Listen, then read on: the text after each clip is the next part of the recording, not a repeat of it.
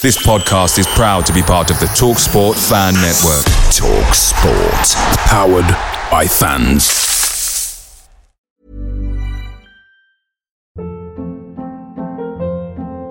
Hold up. What was that? Boring. No flavor. That was as bad as those leftovers you ate all week. Keke Palmer here, and it's time to say hello to something fresh and guilt-free. Hello Fresh. Jazz up dinner with pecan-crusted chicken or garlic butter shrimp scampi. Now that's music to my mouth. Hello Fresh. Let's get this dinner party started. Discover all the delicious possibilities at hellofresh.com. Hi LS Pod fans, it's JR here. Bert's Babes, Hoddle's Heroes, even DiCanio's Dozens. We've had some iconic lineups in our history at Swindon, just like the legendary menu at McDonald's. Parkin or Austin, sweet curry or barbecue? Why not get a McNugget share box to enjoy the debates with your mates? And thanks to McDelivery, every drop-off can be a home win. Order now on the McDonald's app and you can also get rewards points too. No one wants to drop points at home, and with tasty rewards to earn, you won't be missing out. Only via app at participating restaurants. 18+. Rewards registration required. Points only on menu items. Delivery fee and terms apply. See mcdonalds.com. Rodgers is streaking ahead and he's onside. Beautiful play! That is that! What a good shot! Goal! Unfinished foul! Far post for Shire, goal! McLaughlin has it. Oh, deflection, and a goal! Comes to Mitchell! It's another goal! Incredible! Huddle! Taylor has scored, and that surely means it's the Premier League for Swindon Town now! Fantastic goal by Jan Piotr! Parkin! Austin going in! Yes! You bet! 2-0 Swindon! Danny Ward! Loco, I will win this league anyway. Richard, he's hit it. It's Gladwell! Colin Doyle strikes again. And a brilliant goal from Harry McCurdy.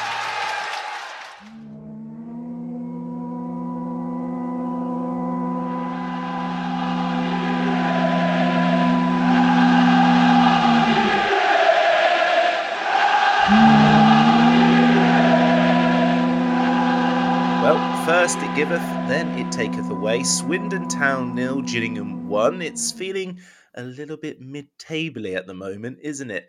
This wasn't the worst performance we'll ever see, but it certainly wasn't the greatest either. So yeah, the sky is falling. Or is it? Here to ponder is the venerable Abbot Dave. Hello, Dave. Hi, Rich. Been a while. It's been a minute. That's what they say, isn't it? A minute. I think so. Yeah, that's what the cool kids say. Well, yeah, well, I'm going to be cooler and say it's been a minute and a half, Dave.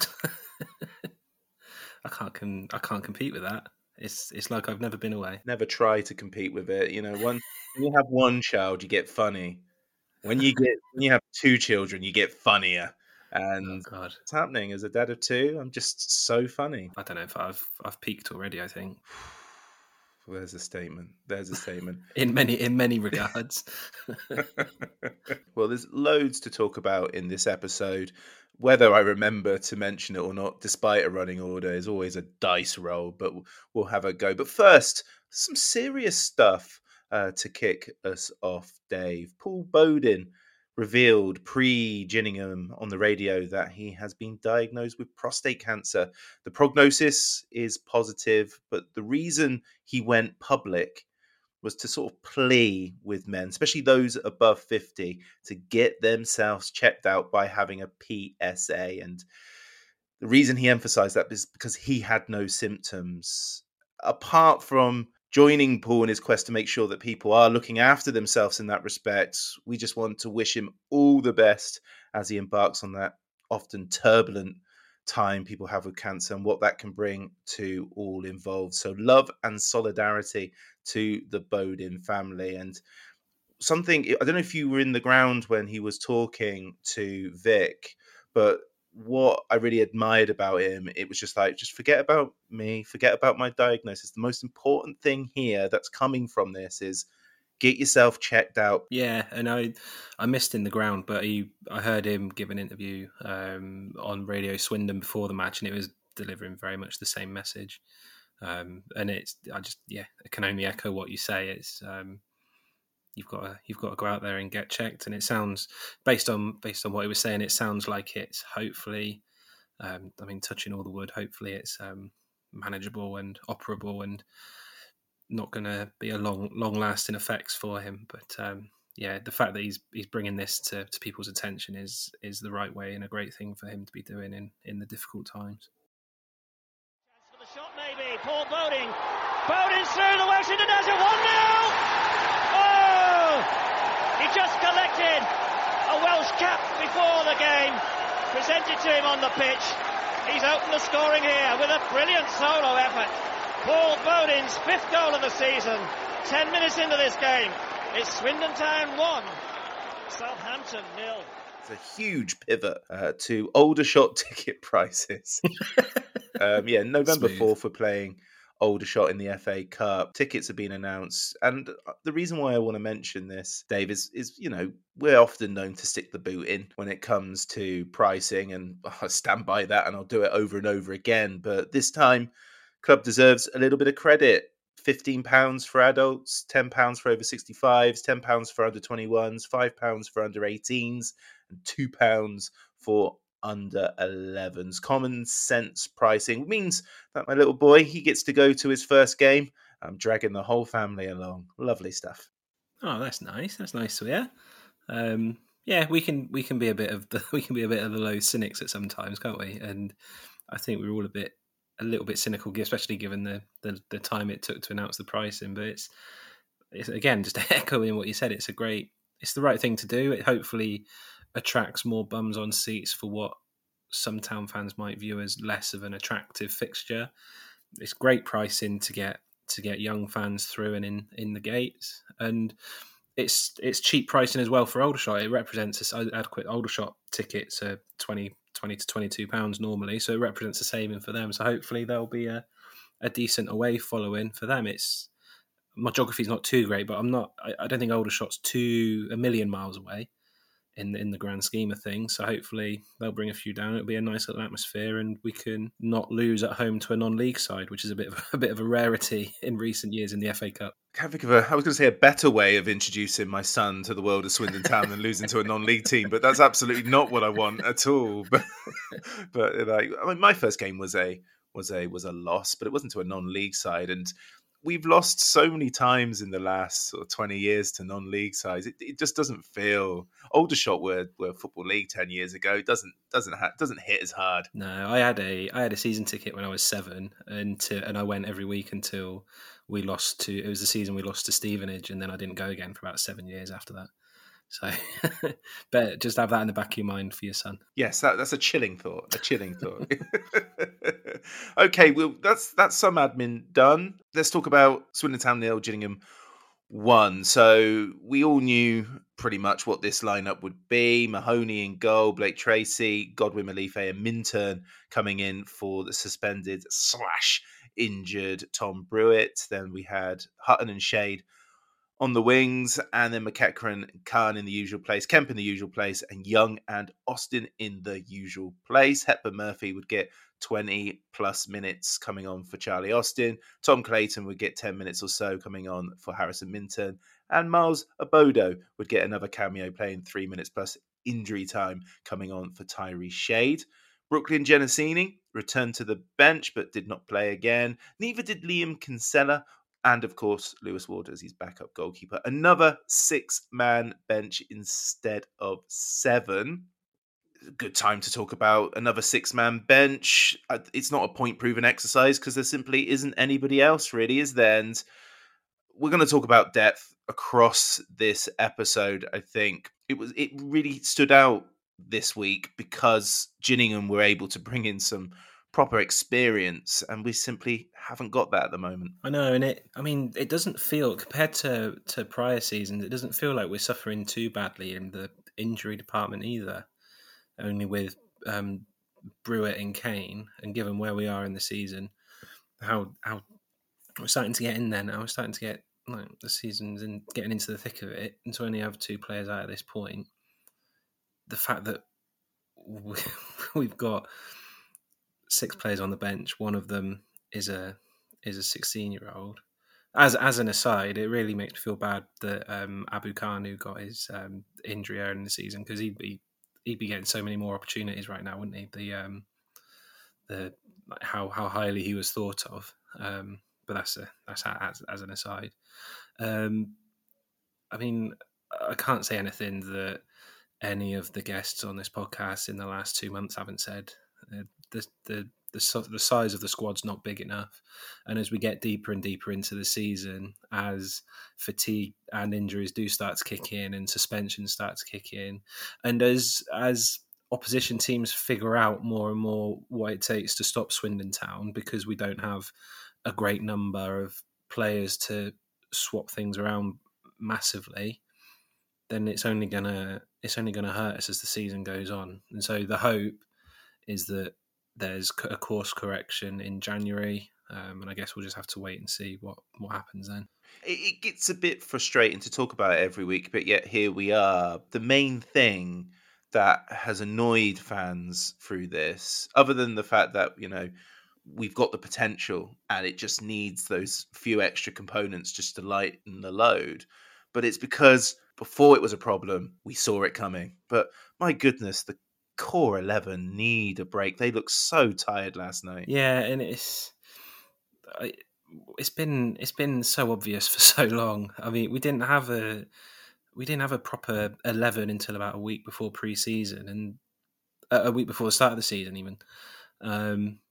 And we've kind of just not really done much more than that over the course of January. And then we've had that spell where there's been all the talk from inside the club that we'll wait for the free agent market, and the free agent market has been around, I mean, for nearly 2 months now, and nothing's coming out of that. So now I guess we're waiting for January, and then we'll see. I guess cynically, we'll see what excuses come out of the wash. Then I guess I'm waiting with bated breath to hear the first time there's the issuance of there being no value in the January transfer market, which I'm sure will probably come out at some point to justify any inactivity if it happens. Oh, look at that! Right in the narrative already. We'll just wait. I mean, it seems an obvious thing to cling on to. But something has to be corrected, doesn't it? Unless the ambition is just to get to 45 points, whatever it is that you need to survive in this division as quickly as possible, get as many of them as soon as possible, and then see it out and rinse repeat next year. But I mean, they've used we'll have a competitive budget next year already. So I don't think they can sprinkle that out there again when we get round to March time and the season tickets become available. So they'll have to start either acting as a football club that's serious about putting its playing squad in the best position possible to get promoted as it can be, or we'll have to take the consequences of just disillusioning the fan base and resigning ourselves to another season of mid-table mediocrity into next year. That was a bleak couple of minutes, Dave. Yeah. Well, I've heard everybody else say very similar things over the last few months. I've not had my chance, so I've been storing it up. Boy, howdy, you stepped up and put it away, didn't you? The 100th appearance, this was for Charlie Austin. He got a lovely framed picture of himself. Also one for his 50 goals in 100 games. That's very satisfying, isn't it? He becomes, I think, only the 43rd player to have made their Swindon debut in the 21st century and gone on to play 100 games or more in all competitions. He's just 135 games to get to the top spot. 4 of those 5, Dave, are Andy King era players. It just tells you how football has evolved over the last 20 so years. Yeah, there's so much churn, isn't there? And it's just hard to... you don't have that consistency in squads anymore, do you, with the reliance on loans and 1 and 2 year contracts? We've played 13 games, is it now this season? 14. So if he's made 100 appearances now, there'll be 132 by the end of the season, I'd imagine, because there's no room for him to have any time on the bench anytime soon. So he will get closer and closer to that record, I think, unless he gets injured or bored. I don't think TopSpot's gonna trouble the current occupant. Let's talk about those 5 players. I love a quiz. I love humiliating my panelists, my guests, my friends. First of all, who do you think the non-Andy King era player is to have played so many games? They're in the top 5. So these are players that made their debut in the 21st century, that played 100 games or more in all competitions. Wes Fodringham? You've got him. Yes. Well done. Boom. So Wes Fodringham is the only non-Andy King player in the top 5. He played just short of 200, about 191-ish. The others are all pure. You might get these all right. Pure Andy King era. Who are we going for? I'm not sure. This only really came in towards the end of the Andy King area, but I'll give it a go. Gerald Eiffel?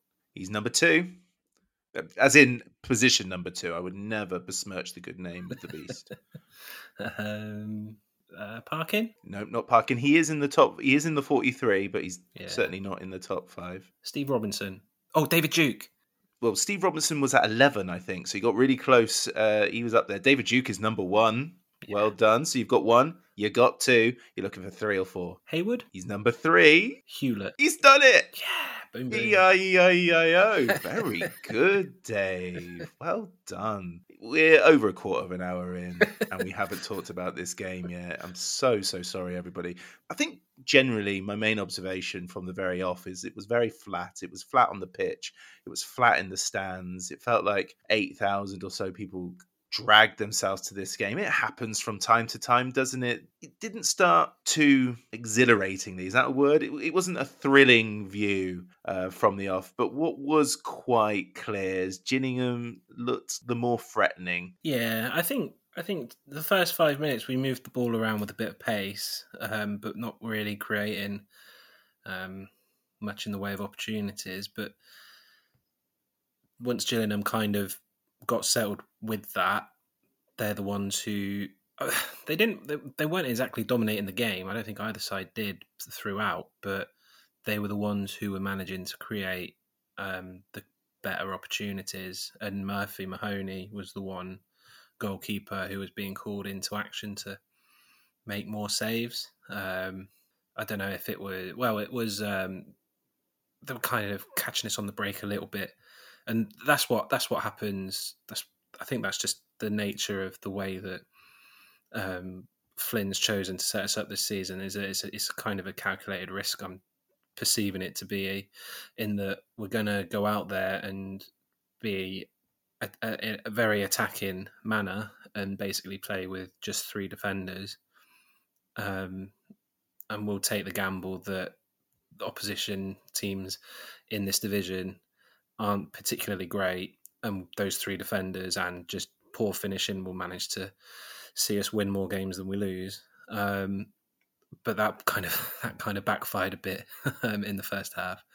They were getting so much space in front of our back line, kind of similar to the way that when Salford were putting the pressure on Saturday, there was such little desire from the midfield to track back or to close down.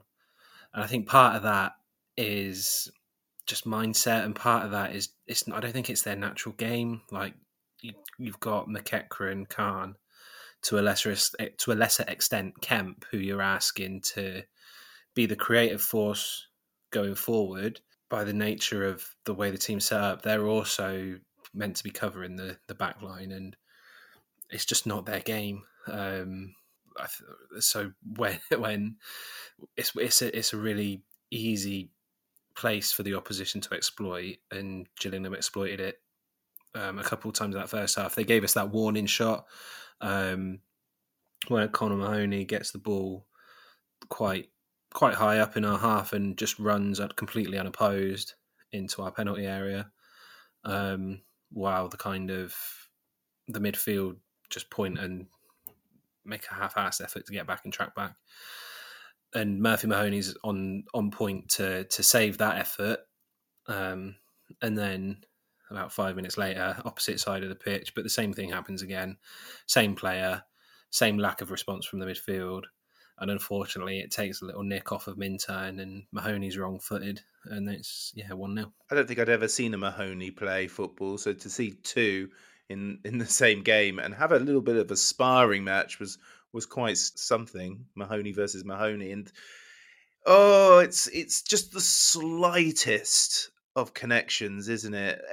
At the time in the game, I thought it was just like borderline own goal, but every time I watch it, it gets less and less. But it's enough to completely wrong foot Murphy Mahoney, and yeah, and I agree with you in terms of like it was just flat. I don't think Gillingham were doing great things. The one thing that they were particularly good at, especially in the first half, bar one, was corners. Until the goal, it just felt like it was going to be a 0-0 that was going to play out. But yeah, an absolute heartbreaker. He just couldn't get his feet right, Harrison Minturn, could he? Nothing he can do. I'm not gonna hold that against him. The shots just kind of come at him, and he can't get his feet out of the way. And yeah, Mahoney behind him kind of can't react in time. I agree. Their corners were dangerous. They clearly had identified that our goalkeeper is about 5'3", and so they were deliberately putting it under the crossbar. But Mahoney, to be fair to him, he dealt well with those when they did come in, as you would expect from Mahoney in that respect this season. We got back into the game at 1-0, as is the custom. Some pretty good moments for Swindon. There was a move, Hutton to Kemp to Young. Young had a go, but it was well saved. Probably until injury time, his better effort. There was another one where Young absolutely whiffed it, missed it completely, and Kemp's follow-up went over for a corner. The subsequent corner resulted in Austin heading wide. What we expect from Charlie Austin, it's not as easy as it looks, but that's got to be on target. Yeah, that's exactly what I've got written down here. An on-form Charlie Austin, or in his heyday, is getting that on target or scoring, and it's just not quite clicking this season. It's got 4 goals in 15 games, I think it is, in all competitions, and he's got 50 goals in 100 for us, so he's scoring under his record. And part of that is, I think, because he's not really playing as an out-and-out number 9. He's playing almost a bit like akin to the way, to make a very loose comparison, but the way that Harry Kane kind of plays for England, where he'll drift back and try and engage with the midfield and draw at play. And I don't think it's a particular strength of his, but given his experience at higher levels, you can kind of see why he's doing that at this level. So he's not getting into goal scoring positions as often. But then when he's getting into goal-scoring positions, he's not being as clinical as he has been in the past. And I think that chance was a perfect example of that.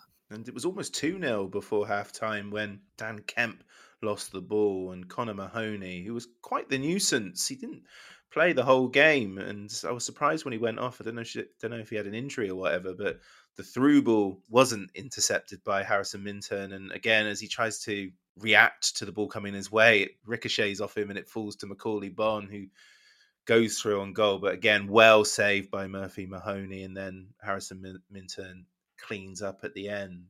These moments, maybe to not that degree, Dave, because there were a few comments in the listeners' contributions that Minturn is not ready for senior football, which I don't think is the case. They were high-profile moments in this game, which showed why Tom Brewitt is going to walk back into the side for MK Dons if he's fit. But that one and the one that we talked about previously are just those unfortunate moments. It wasn't down to naivety. It wasn't done to poor decision-making. It was just about angling your body. And we've got away with plenty this season. Yeah, I think last night was kind of a reality check on where he is in his development. I think he fits the role as kind of 4th or 5th in line. I think he probably could have done. Oh well, no, that's probably harsh. I think I won't. he, with the context being that it's his first ever league start, and Macaulay Bonne has got extensive experience at a higher level. I think when he matures, he won't be making that same kind of mistake for that chance that was created then. And I think, although it was a difficult one, I think the penalty later on he perhaps could have done a bit better with. But like I say, it's his first ever league start. He's in because of injury to Brewitt and the fact that Clayton's been out for so long. I'm just assuming that Flynn just hasn't had as much sight of him as he has of Minturn, and I feel like there's nothing in Minturn's performance to suggest that he won't go on to become a good player. I just not sure there was anything in that performance to suggest that that's where he's at a first team level regularly right now either. So in an ideal world, he'd be out somewhere playing every week at an upper National League side. But we don't have the luxury to be farming players out that much. No, we don't. Now, I have to correct you. That was, I think, his fourth start in the EFL across the last 2 seasons. But you did so well in the 100 games plus top 5 that I'm willing to forgive you. I swear I heard someone say it was his first league start. No, blame that person, whoever they are. Shame on them. He was. I remember him playing definitely against Orient away last year. He's still only 19 years old. He turns 20 later in the year, and that's the thing I think people are forgetting. But centre back is a very unforgiving position if it doesn't go your way. But I do agree broadly that in an ideal world, our squad would be big enough for him to go to Maidenhead or somewhere else in the National League and get proper minutes and proper game time where he's not sitting on a bench week in, week out, not playing competitive football. And then suddenly you're brought on and expected to be Colin Calderwood. So it's a tough one, and I think he's up to it. Yeah, no, that's fair. I don't think there's anything to suggest that he can't get to that level. I don't think he's quite that level yet. We'll move on to Johnny Williams now. Johnny Williams played the first hour of this game. I was intrigued to see what the reaction would be, and it was kind of what I expected. Mostly boos from the town end, but the side stands giving him a round of applause, especially when he went off.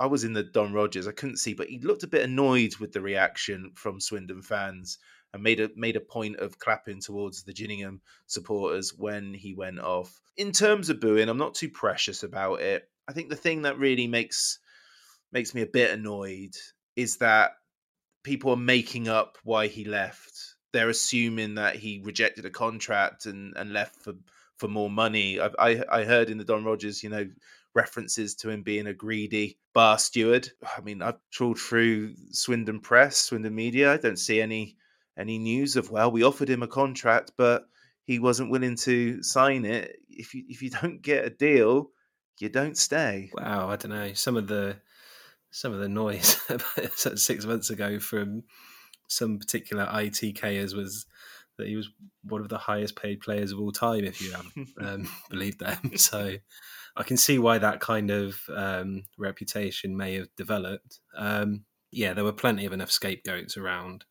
to explain why he chose to leave. I don't really mind about the booing. I think footballers, by and large, as long as it's not getting personal, I think footballers by and large should just accept it as part of the job and part of the pantomime and the theatre that professional football is, and the silliness of it all.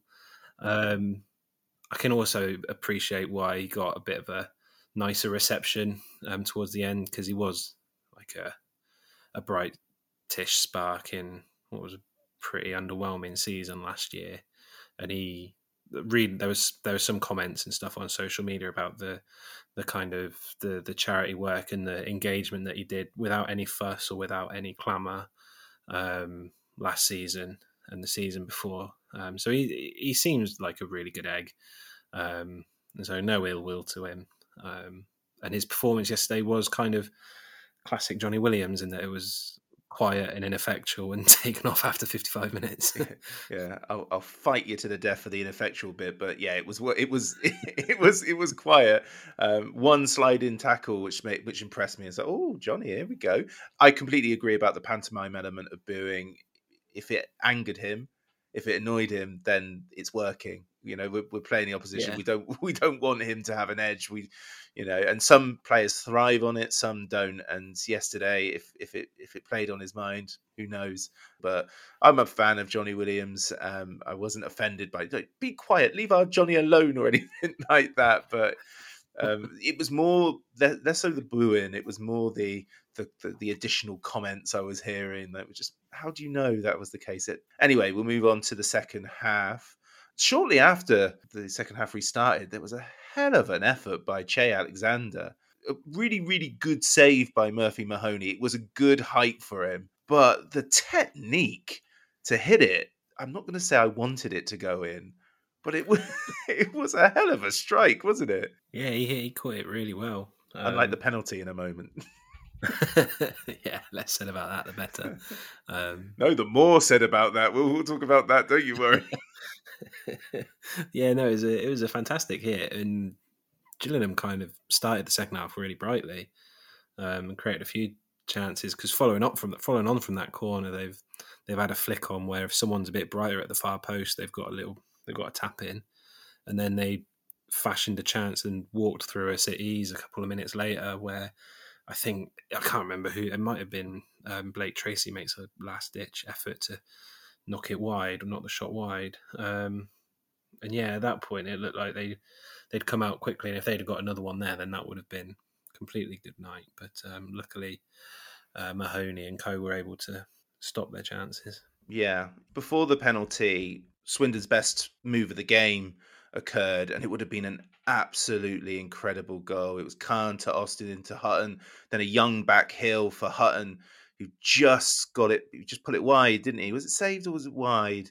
Either way, it was a lovely move and showed Town's potential. Yeah, it was saved. The keeper pushed it wide, and it shows what we can do when it all clicks, and when the players are swapping positions almost. You've got Charlie Austin coming deep, and that's dragging the opposition apart, and it's giving Romeo Hutton the space to then make a run inside. And it was a great flick by Young. I know we'll come on to his finishing, but it was a lovely flick to set up Hutton, and the keeper was equal to his shot. But we didn't move the ball with enough of that pace throughout the rest of the game in that same manner, because that's when we look really dangerous. And I know it's easy to say, and it's really difficult to achieve, and there are multiple reasons why we're not constantly playing like prime Barcelona of 10 years ago.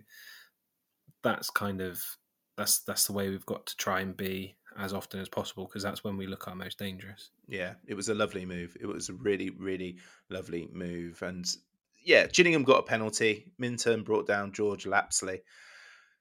And again, in real time, he looked like he made the most of it. But the more I look at it, the more it's a penalty, I guess. No complaints from me there. Che Alexander stepped up, and well, Dave, something that we can relate to is we've both missed penalties on the county ground pitch, but mine was on target. Was yours? I hit the post. Oh, that's fine. Che Alexander did not. One of the worst penalties you ever see. Not that it matters, but woof. I think it's just how pathetic it looked. It was sad, wasn't it? It was such a sad penalty. It was almost yeah, the slow run up and the side foot. It looks horrible when it goes wrong, and passing it 3 feet to the wrong side of the post. It's embarrassing. I've never seen a penalty where the team that we're playing have missed, and the initial reaction is laughter and not celebrations. It was the whole Don Rogers just up like uproar. I saw Hepburn Murphy. He made a big show of going to the dugout and going back to Mahoney and whispering in his ear. So I don't know if that got into the penalty taker's head, or if he was whispering to Mahoney, "Don't worry, he's going to knock this into the advertising hoardings behind at a very slow rate. So just stay where you are." There's almost certainly at least 2 Gillingham fans that are listening to this, and they're furious. And I'll get a message in one of the formats that this pod can be located on with some sort of bitter reaction. But Gillingham, you won. It's fine. Don't worry. We'll talk about Jake Young's shooting in just a moment. but that was the worst penalty I've ever seen, and I've seen me miss a penalty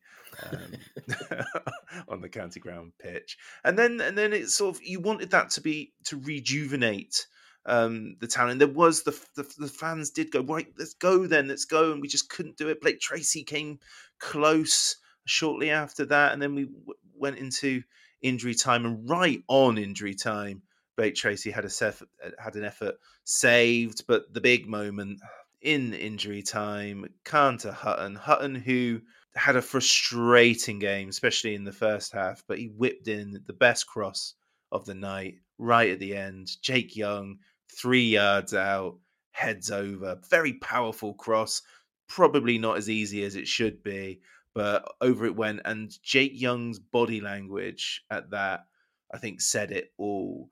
Paul D said, felt desperately sorry for Jake Young, worked hard, got in all the right places, but just couldn't finish, or at times even connect. Looks like a striker low on confidence, trying too hard, and the harder he tries, the worse it gets. Just need one to go in off his ass so he can relax. And Marky Sparky says, Young looks like he's trying too hard, and Austin seems to have lost even the basic first touch at the moment. Just one of those nights where we would be still huffing and puffing until midnight with no luck. Summed up by Austin attempting to high-five Mahoney after his decent save early in the second half and completely missed it. On to the next match. Both points sum up the evening, but we'll focus on Jake Young. I'm not going to say worried, but his body language over the 90 minutes was a player who is very, very frustrated, and maybe it's a bit of history repeating for him. Maybe Swindon Town was a safe zone where he was prolific and everything would fall into place. But nobody's talking about Jake Young being recalled now, and that's the sad thing. Nobody's posting pictures of Owen Doyle and Jake Young saying it's happening again anymore. We really need Jake Young to score a goal from his backside. Yeah, he's got a nasty little goalless streak starting to form now. Seven games without a goal and 9 hours of playing time without scoring. And it's that cliche, isn't it? But one just needs to hit him and go in, and I'm sure everything will be all right and all smelling of roses again after that, because his finishing is he's just snapping at shots. There was the air shot in the first half where I don't even know why he's in his body position's in no position to make the shot. It's the ball's running across him. He's lashed at the ball and missed it completely. And then Kemp's had an effort and the keeper's pushed it over. There was that. I mean, I hesitate to even call it a shot in the second half. The one that skewed out for a throw-in. It was so bad they didn't include it on the highlights, which is probably the nicest thing whoever edited that could do, because that was the one, wasn't it? Yeah. And he's just snatching at things, and I guess he's over. You can start to overthink, can't you? And things don't come naturally.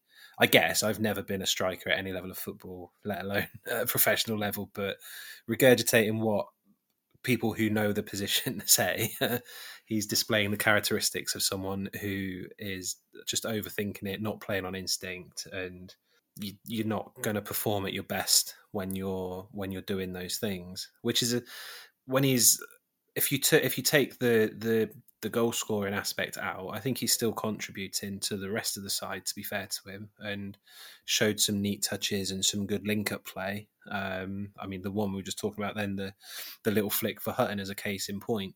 If he's in the side to be one of the primary goal getters, that's how he needs to be judged, I guess, first and foremost. And at this current trend, we're not gonna have any worries in trying to keep hold of him in January. Yeah, I think it's a really good point. I think maybe he was brought in to be a number 10, score goals like a number 9, and now he's sort of reverting into the role that he's probably more used to. Will he refind his form? No one knows, but boy, we need him to do it again really soon. How about MK Dons on Saturday? Before we move to the post-match, a lot of Gillingham praise from Swindon fans. Paul Merriman says, we threw the kitchen sink at them. They defended incredibly well. You get the feel of some games. This one, you felt like we could have played all day and not scored. Jake Young missed a couple of glorious chances. On another day, we win that 4 or 5-1. I thought we played some great footy. DM says, sometimes you've just got to give the opposition credit. They defended very well, blocked everything. And when we did break through, the keeper did well. Ben Nichols says, not a bad performance, not good enough to break down a blue wall. Not even that mad. All good stuff. And Gillingham, with their 2 banks of 4, playing really deep with quite a few minutes to go still. I think in the last 15, I remember thinking, God, they're playing deep. And they coped with it. But I'm not necessarily buying that they were a wall. We got through them enough times with clear-cut chances to at least get a point here. Yes, they missed a penalty. That's funny. I think a draw would have been a fairer reflection of this one. Yeah, I think those 2 Gillingham fans who are still listening to us now, they'll probably be thinking that it was almost a perfect away performance on the away. Absolutely, yeah. And we'd be saying the same if roles were reversed, because they were very. I mean, their intention is defend, and I think that's how they set up for most of the whole season. Very narrow, comfortable with us getting the ball out wide and getting the ball deep because they know that we've not got the bodies in there to win headers against their 2 centre backs, and basically just going, okay, you've got the ball out there, we're going to stick bodies in this penalty area and we're going to get in the way and you're not going to get through us, so try your best. And yeah, I think we did get through a few times, like you say. I think that's just the nature of the league in this level of football. I think you can, even the best defensive sides, you're still going to get chances against because it's just a lower standard of football. It's not like super high Champions League levels of organisation, and there will be gaps that appear. I think we huffed and we puffed, but Gillingham were quite resolute. And I take what you say, that they were no way appeared anyway special, and the fact that we huffed and puffed and lost 1-0. And I mean, I'd argue that on quality of chances, Gillingham probably had a better quality of chances. I wouldn't say created, but like presented to them. I think Mahoney had to make more difficult saves than their goalkeeper did, albeit we had more efforts and we had more possession in their penalty area and we had more pressure overall. But Gillingham didn't look anything special that you'd expect to be running away with this league, and the fact that was the level of performance that we could put in is a bit of a concern. I think that's a very fair way of seeing it. And to backtrack, maybe, I don't want people to think that we've been robbed from that game, because I don't think we had been robbed. No. I think probably a draw would have been a fairer reflection of the game. Gillingham did what you've got to do when you're away from home, and they will be absolutely elated with the way it panned out. But anyway, full-time, Swindon Town 0, Gillingham 1. The games of Crawley and giving them a 6-shooter performance feel long gone, don't they? But Michael Flynn, post-match, said, we've got to stop throwing points away. We dominated the game, gave away a poor goal as we let Mahoney cut to his left. The chances we missed were poor. I always try to get us on the edge of our seats and be positive, and they've done that tonight. So much good play tonight, but we've thrown points away. I do feel for the strikers at times. They don't know when the crosses are coming in. Hutton's decision was better in the second half. We've missed a header from 3 yards. You don't see the Stockports and the Wrexhams miss those. We've played some of the best football I've ever seen in League Two. When they're down and out, we need to stamp on their throats, and I mean stamp on it.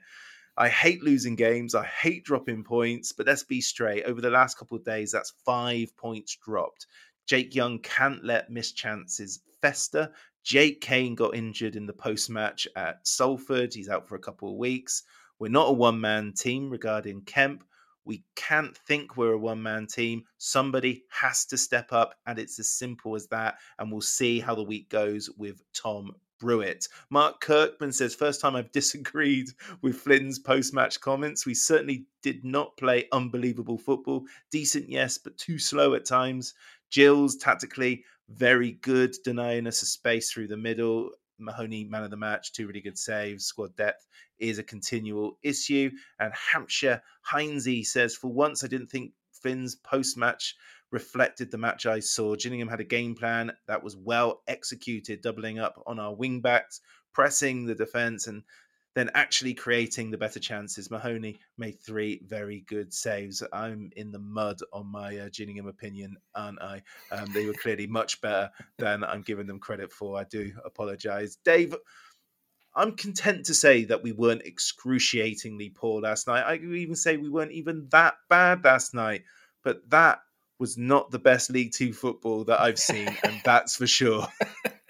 Yeah, that's a ludicrous statement that the side who are currently 9th in League Two can have been playing the best football that he's ever seen at this level. Yeah, that's just a bit of hyperbole, isn't it? Yes, it is.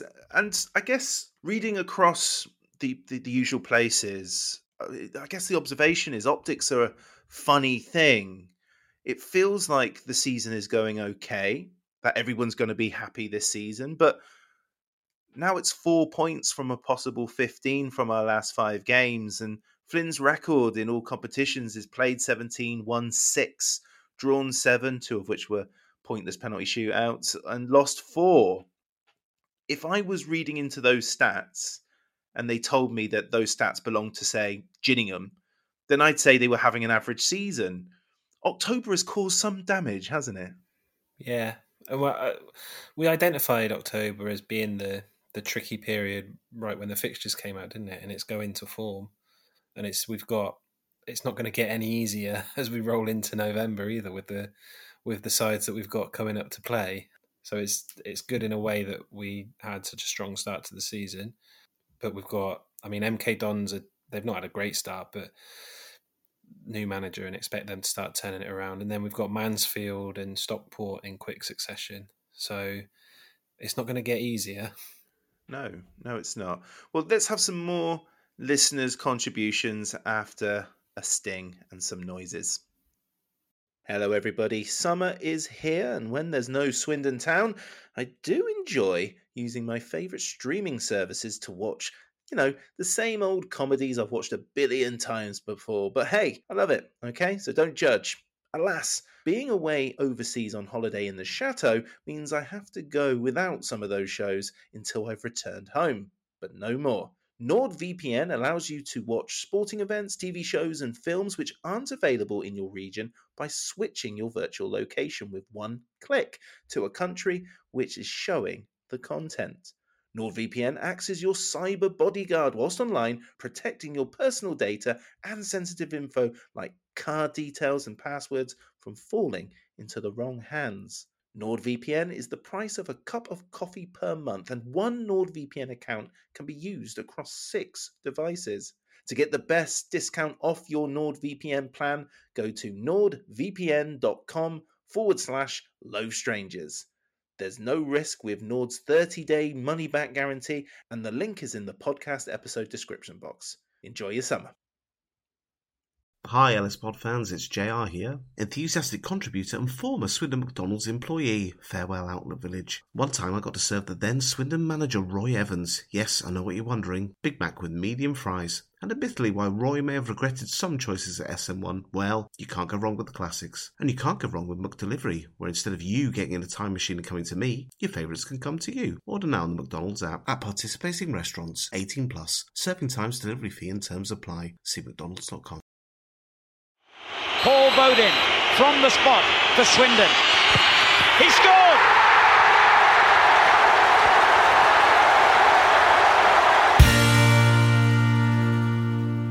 Some more listeners' contributions. Thank you to everyone who sent stuff in. Michael said a frustrating evening for STFC. Felt like the cross the ball into the box option was too easy to defend all night.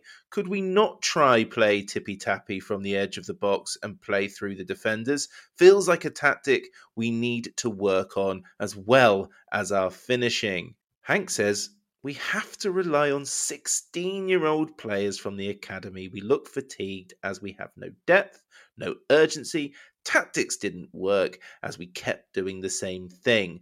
No players to change it up as we have no depth again. This will bite us in January when we lose 2 players. Michelle says, had no options to change the game. Why did we take Shade off when we were just taking a corner? We had a lot of possession, but seemed to me like we didn't know what to do with it. We were just trying the same thing. Man of the match, McEachran or Mahoney. Having a small squad will come and bite us in the you-know-where. Moonraker says, ridiculous lack of depth due to lack of investment now coming home to roost. Players look jaded and tired. Not good enough, Mr. Morfuni. Time to stop hiding and act like an owner who wants promotion. Next up is Mike, who says, we have lost or drawn every game against teams we expected to be up there at the start of the season. Lack of depth starts showing. Sadly, another mid-table finish is the most likely outcome. Flynn said we played unbelievable football. Why did we lose the game then? Jack says, man of the match, in my opinion, was Mahoney. He pulled off some great saves and kept us in it. Overall, the performance was poor, and I don't see many players who can come on from the bench to take the game by the scruff of the neck and say, come on, let's go and move the ball quicker. Ben says, League 2 referees make me violently unwell, dropping points to another poor side. Clem seriously needs to put his money where his mouth is in January. Otherwise, the attendances will half next season. And we finish with a couple of long-form messages, starting with Bernie Man, who says, that got me more angry than maybe it should have. There was one real reason why we couldn't win that game tonight. Lack of depth and investment. Asking 13 players to play 95% of all minutes for the first quarter of your season is ridiculous these days for a pro EFL team. The players were out on their feet at the end tonight. Even Kemp, who is usually like the Duracell bunny, was done. We will lose versus MK Dons without our most creative player, and our early season promise will have washed away. Maybe the new CEO can have a go at trying to convince us. Who is to blame for that? Flynn, the man in control of the budget? Morfuni, the man with the purse strings? Or somebody else? This is only going to get worse. We are putting all of our hopes on a 16-year-old striker and a 19-year-old defender. Somebody has got to start being honest. We should not have lost that game, had chances to win it. And we finish with Jeremy Randall, who says we should not have lost that game. We had enough chances to win it. And after being unable to miss in August and September, Young couldn't have hit a cow's backside with a banjo. He wasn't the only culprit either, and we conceded a poor goal. It was absolutely baffling that Hutton got the sponsors man of the match. His crossing was poor, especially in the first half. McEachran and Kemp played well, but man of the match was Mahoney for me, particularly for the 2 second half saves. 1 or 2 players looked tired at the end, but no respite for them, with the squad looking stretched as Uwakwe and Kane now injured and Kemp unavailable for Milton Keynes Dons. A win is needed on Saturday to keep us in touch, and we play the game in hand straight after the FA Cup first round. Credit to the club for the pricing of that game. Finally, why do a number of home fans bellow shoot whenever a town player has the ball within 40 yards of the goal, regardless of how many opponents are blocking the path to the goal? It's pointless and irritating. Right, Dave, in summary, we played all right, really. Squad depth. Gillingham defended well. Squad depth. Grr. Squad depth. Dear. Unless Michael Flynn has rediscovered the lost art of keeping a secret and he's just really good at poker, then we're not going to see new additions until January. And even then, you'd expect exits to potentially offer another millionaire to invest on top of what we've already got. And I get the feeling that fans expect whoever we were to bring in, or if we did bring in someone before January, that they're players that they've heard of or players with 100 plus games. But the likelihood is they'd be people of similar ilk to Jake Kane and Brooklyn Genesini. It's tough. I understand it. We talk about it all the time, but I think we need to get real to a degree. And I don't know. Clearly, something has changed. I don't think Rob Angus was lying last summer. I feel that the goalposts have changed since then. Well, yeah, something. One of those two things is true. And I completely agree with the kind of targets that we'd be looking at in January, because if you want to get those recognisable names, they're going to cost money. And there doesn't seem to be much evidence to date that there's that pot of money. So it's going to be loanees or kids in their last 6 months of their contract who just get released for a negligible sum. If you do see players come in of note, there's a reason, and that's because players that are playing week in, week out right now are leaving. Yeah. We're not going to add to the team and not lose anybody in the next window as it stands, unless there's a huge change of strategy. If we're bringing in proper first team players, it's because we've lost loan players or lost players on permanent contracts, because players are having contracts run out at the end of this season, and January is a time where bids come in. So there could be, and we've had this the last few seasons, a little bit of a rotation with the squad in January. So we have to be realistic. And you look at are we assuming the likes of Hutton and Blake Tracy sign 2-year deals with an option for a third? Yeah, but come on. Yeah, I'm assuming that's got to be the case, but if not, then we're looking at a very bleak winter, I think. Romeo Hutton's been linked to a move away from the moment he signed bloody contract. So Jake Wakelin signed for Peterborough. Romeo Hutton went, "Don't you mean Romeo Hutton has signed for Peterborough?" No, it's Jake Wakelin. He's like, "What?" I bet he was absolutely livid. That's not fair. I'm not saying that Romeo Hutton wants out or anything like that, but he has been really strongly linked with moves away, and the assumption is always Peterborough because they just sign lower league players, don't they? But that's what they do.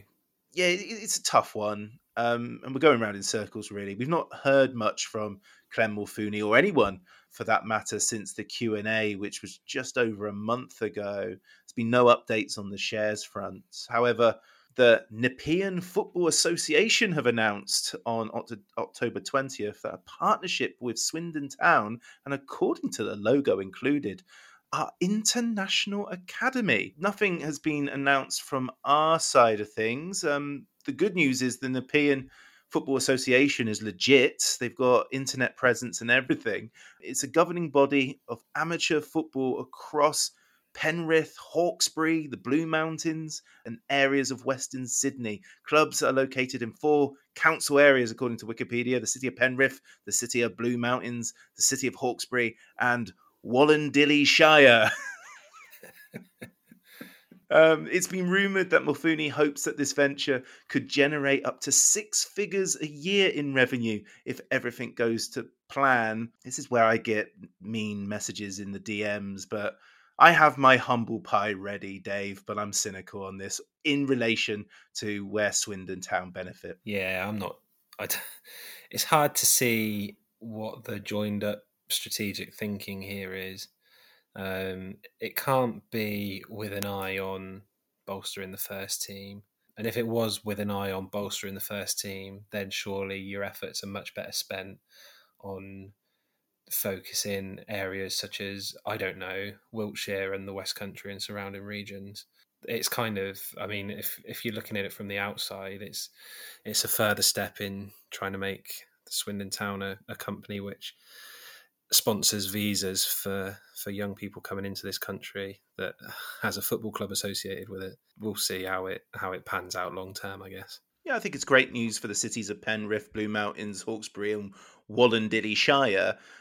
And if it's a youth development thing with Swindon Town's name on it, I guess he's made a great point, Mulfooney, about this, and saying, like, how much it's going to benefit. And the fact that it's been sort of low-keyed announced across certain bits of social media within Australia-centric football, and we've not gone all in on it, announcing it, maybe learning the lessons from the rhetoric that Karachi did. If you read through the timeline of Karachi's project, it was very much a Swindon Town thing to start with, and then by the end of it was just, don't worry about it.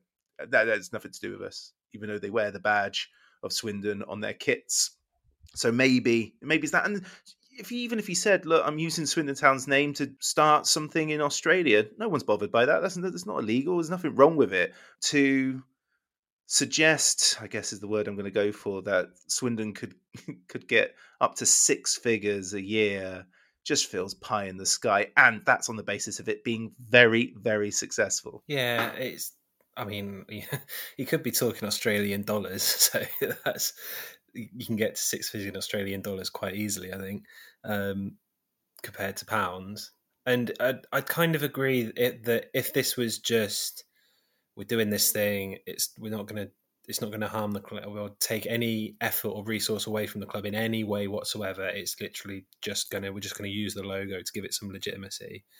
That's maybe easier to swallow, but our director of football was over there in the transfer window, so that kind of suggests that there is a bit more of a focus from those behind the scenes on this kind of venture than perhaps you'd necessarily be comfortable with for what is a otherwise functional League Two football club that should be focusing its efforts on things like building and maintaining relations with the surrounding areas and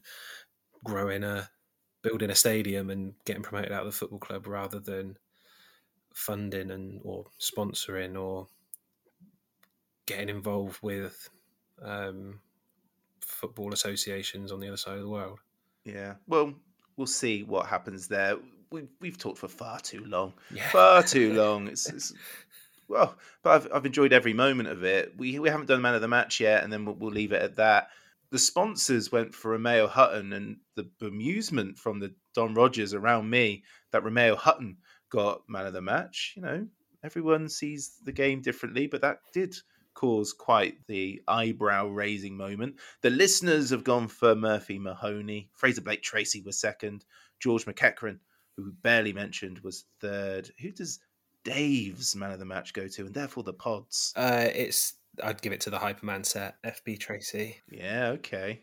Live and direct, is that right? Live and direct, that's it. Oh my goodness, I'm down with the kids still. I'm still relevant. I'm still cool. Never was. You're giving it Blake Tracy. Yeah, good, very good, wasn't he? Yeah, I think he. When we looked at our best, it was when we were having the players run in between the vertical lines on the pitch, and he would break forward and carried the ball well, and he defended solidly, and just especially towards the end when it was getting a little bit, let's just throw people forward. He was the one sticking his foot on the ball and trying to create things. So yeah, I think someone in the group yesterday summed it up well as like a 6 in a sea of 5s, which feels like an adequate kind of assessment. But he'd be my man of the match in that sea. That's lovely. Well, I'm off to Wollondilly Shire. Hope to be back in time for the Milton Keynes Dons game. Dave, thank you very much. Thank you. The box to Moncur. Good run by him, and now Maskell. The Low Strangers is an independent supporters podcast. The views given do not reflect those of Swindon Town Football Club or their official partners. The music is provided by the great Matthew Kilford, and the podcast logo was created by the most splendid Matt in Singapore. Thanks for listening. Come on, you Reds! Come on, Swindon! Hi, Ellis Pod fans, it's JR here. If Swindon players were McDonald's items, who would they be? We've had lots of Big Macs, like the legendary Alan McLaughlin, Harry McCurdy, or even Steve McMahon. Perhaps you'd prefer to channel the power of McPlant like Darren Ward, or maybe 5 chicken selects, one to enjoy for each time Ben Gladwin joined. Yep, there's one spare, but there's still time. And you don't need Super Scouts or data solutions to get your hands on any of these. McDelivery through the McDonald's app brings them all to you. At participating restaurants, 18 plus. Serving times, delivery fee and terms apply. See mcdonalds.com.